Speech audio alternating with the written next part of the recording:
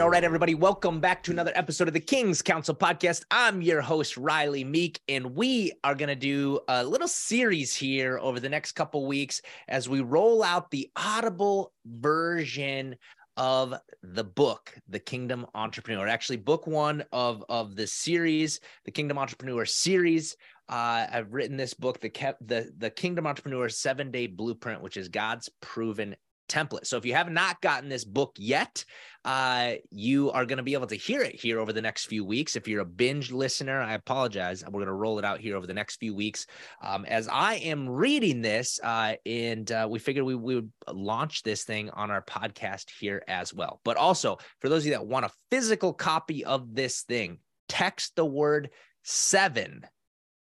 Text the word 7 to 727-472-3860. We'll show you how you can get a free physical copy of this thing. You got to pay for shipping, at least a couple bucks for that, but we'll get you this thing out there. Also, access to even an online course that we've put together for this incredible stuff, which is straight out of Genesis, guys. And really my heart behind this book is in the heart behind the King's Council. A lot of it is laid out within this book and what it actually means to live life in the kingdom economy, right? And as entrepreneurs, what I really mean by that is I fully believe that one of the most painful scenarios that we face as kingdom entrepreneurs is when we're given an opportunity to contribute to a cause that we know could advance the kingdom of heaven, that could actually truly impact somebody's life. When I think of child slavery or just, people that are just in such need. And when we have that calling or that stir, that hunger, that desire to contribute to that, yet we don't have the resources to supply for that need, that is like, there's nothing more painful that I've experienced as a kingdom entrepreneur. Right. And if you're an entrepreneur, which I believe you probably are, you're a wantrepreneur, if you're at least listening to this, what do we do in those situations? Right. Because kingdom entrepreneurs, we know that we were created by God and we've been given this ability to produce wealth. And I believe as a testament, even as to confirm his covenant throughout the earth, right? Deuteronomy 8 tells us that it's God's given us that ability to create wealth. Therefore, if we have that ability, we should do it, especially if we live here in the United States of America, for crying out loud. We don't have any excuse. We do not have any excuse. The amount of resources and abilities that we have are virtually endless if we apply ourselves. Right. So if we're going to willingly engage in this thing, what I consider the battle of business, if we're going to continually conquer new territories, we're going to bring the spoils of the world back into the kingdom economy. It starts with us. And that's why I've written this book here. So I encourage you, I hope you, if you haven't read this yet, you'll at least listen to it here over the next few weeks. And just get an understanding of where my heart is. And if you feel like it's a tug on your heart to lock arms with a group of amazing people that are on mission as well, join our community. It's completely free to be a part of this community and, be in our Facebook groups, different things like that. But we got some amazing things that are in store for us here over the upcoming months and really years, because I know this is a movement that God has put in motion. And if he has put in motion, ain't no man going to stop it, right? Whether it's me leading this thing or somebody else that God puts in place, I know the King's Council movement is here and it is going to help what I believe usher in that second coming of Christ. God's given us this template to create, whether it's an incredible relationship with our spouse, if it's a successful business, or really just a fulfilling life. God's given us this template and he's given us the ability of how to create. First off, his word contains creative power. in the playbook that he's actually given us here, which is what I helped to lay out. Again, guys, if you're looking for the most incredible self-help book out there, it is the Bible. It isn't this book. It isn't any other self-proclaimed guru's book. It is spending time in the living, breathing word of God. Now, what I hope to do is provide a little bit of insight into specifically Genesis chapter 1 in doing this. But at the core of it, if you want to get to the root of this, how to be prosperous and successful, it's to meditate on the book of the law. Do not let it depart from your lips. That means that we are speaking this out. Again, back to the creative power that God's given us to speak things into existence. And then the structure and the order that he's given us on how to create something successful, long-term, that's going to last, that has the fruit in our lives, that's truly going to have an impact on this earth today. His kingdom come on this earth today. So I'm going to leave it with that, guys. I hope you do really, truly enjoy this. I would love any feedback on this. If you leave a review for us on Amazon, that would be incredible. We did already get a bestseller award through Amazon, which is epic. But again, text the word 7 or just the number 7, I guess, to 727-472-3860. We'll teach you how to get, we'll show you how you can get a physical copy of this. You just got to pay for shipping, but also how you can get access to some different courses and different bonuses and things like that we've thrown together here as Kingdom Entrepreneurs. I love you guys. We'll talk to you soon. Chapter 1, Finding Abundance. Main takeaway: finding abundance in our lives first means recognizing the fact that we not only have enormous resources at our disposal, we serve the King who owns the cattle on 1,000 hills. God owns everything, and this is why we need to begin to change our mindset about wealth as a resource. We all want to find abundance. I think this is why after a seminar or workshop, people often ask me, Riley, how did you do it? How did you manage to get where you are in life, leading and teaching from a place of abundance? And because most of them know that I'm a Christian, what I often hear them asking is, how did you do all this while being a Christian? That mindset aggravates me, but I think I understand it. While there are plenty of Christians who have had phenomenal business success, think of companies like Chick-fil-A, Amway, Walmart, all started by Christians. Yet we tend to think that making money is worldly. So if a company or a business is successful, that must mean the founders are a couple of steps below being true Christians. After all, rich people can't be saved, and saved people can't be rich, right? Hey guys, if you're digging this content and you'd like to be a part of our community of Kingdom Entrepreneurs, then text the word KING to 727-472-3860. We host virtual and in-person get-togethers with the focus of building community to advance the kingdom through wealth creation and financial stewardship. So if you're looking for this type of tribe and the resources to do so, then step into your true calling by texting the word KING to 727-472-3860. Now, to be clear, just because something makes a lot of money doesn't mean that it's of excellence or good quality, much less Christian. And if we're honest with each other, most Christian items seen in the marketplace often don't represent excellence. But this mindset, coupled with the typical low quality that we've seen from Christian products and services, is a bigger problem that we tend to realize.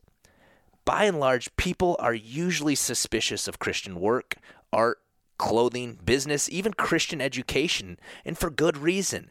These days, anything with the name Christian attached to it has to typically work twice as hard to prove that it isn't a second-rate copy of the real thing. Now, I don't say that to shame or hurt anyone's feelings, but we've got to be honest about this in order to address it. When compared to the world, Christian work often doesn't measure up, when in reality, we should be the most excellent creators on the planet and produce the best quality products available. If, in fact, we are Christ ambassadors, why aren't we operating this way? Are we less intelligent? Of course not. From what I've seen, Christ followers tend to be troubled about money. Besides, maybe having a different definition of excellence and success, I think a big part of our problem with money as kingdom-minded people is our misunderstanding of finances in general.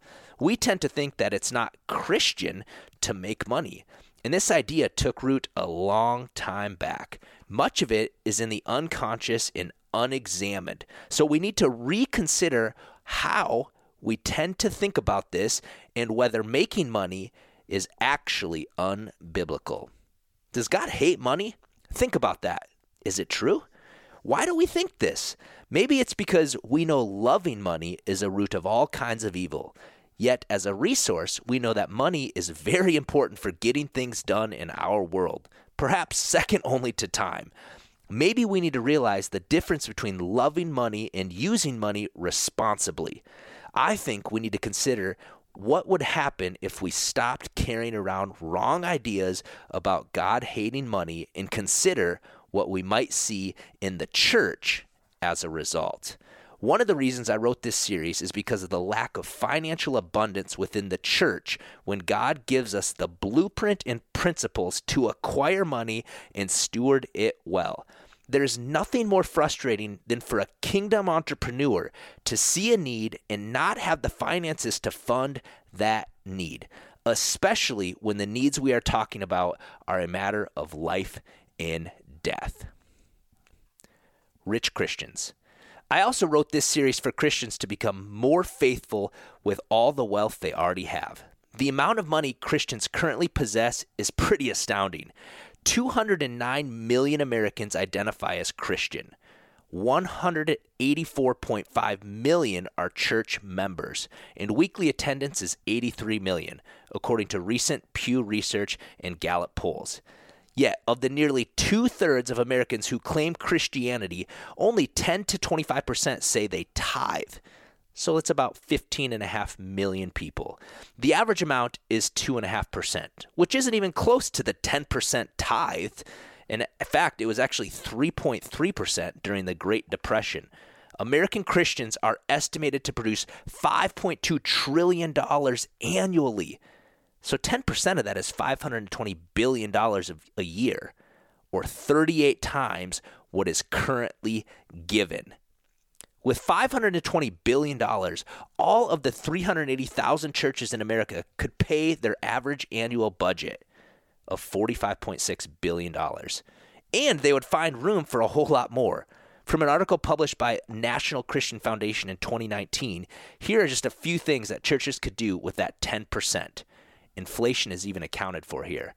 $26.25 billion could relieve global hunger, starvation, and deaths from preventable diseases in 5 years. $12.6 billion could eliminate illiteracy in 5 years. $15.75 billion could solve the world's water and sanitation issues, specifically at places in the world where 1 billion people live on less than $1 per day. $1.1 billion could fully fund all overseas mission work. And there's still $418.7 billion left over. Imagine the kind of kingdom impact we could have with that kind of investment. Bear in mind, this is just simple math. Imagine what God could do supernaturally on top of our natural efforts. Since we can influence people's hearts and convictions, I believe the quickest, most impactful way to be the change is to make people aware of this situation, which is why I laid these statistics out for you.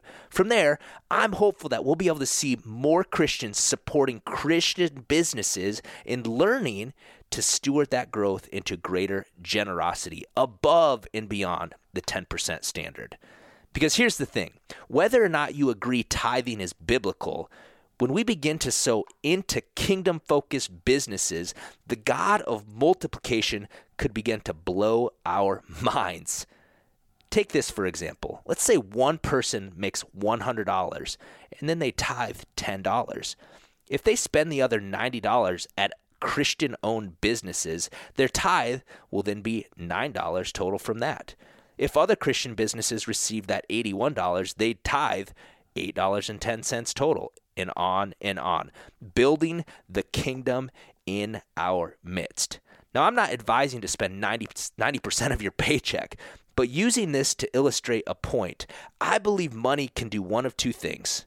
It can be controlled or it can be consumed, right? It can either be saved and invested, aka controlled, or it can be consumed, which is spent. So in this scenario, the church could actually pay their staff, who then tithe back, and hire Christian vendors who also tithe. You can see how this very elementary approach would build the kingdom economy like nothing else. Of course, a Christian business directory for every product and service is needed, and we have one in the works. But until then, I'll bet you have a personal mental list of Christians who offer various items and things you purchase.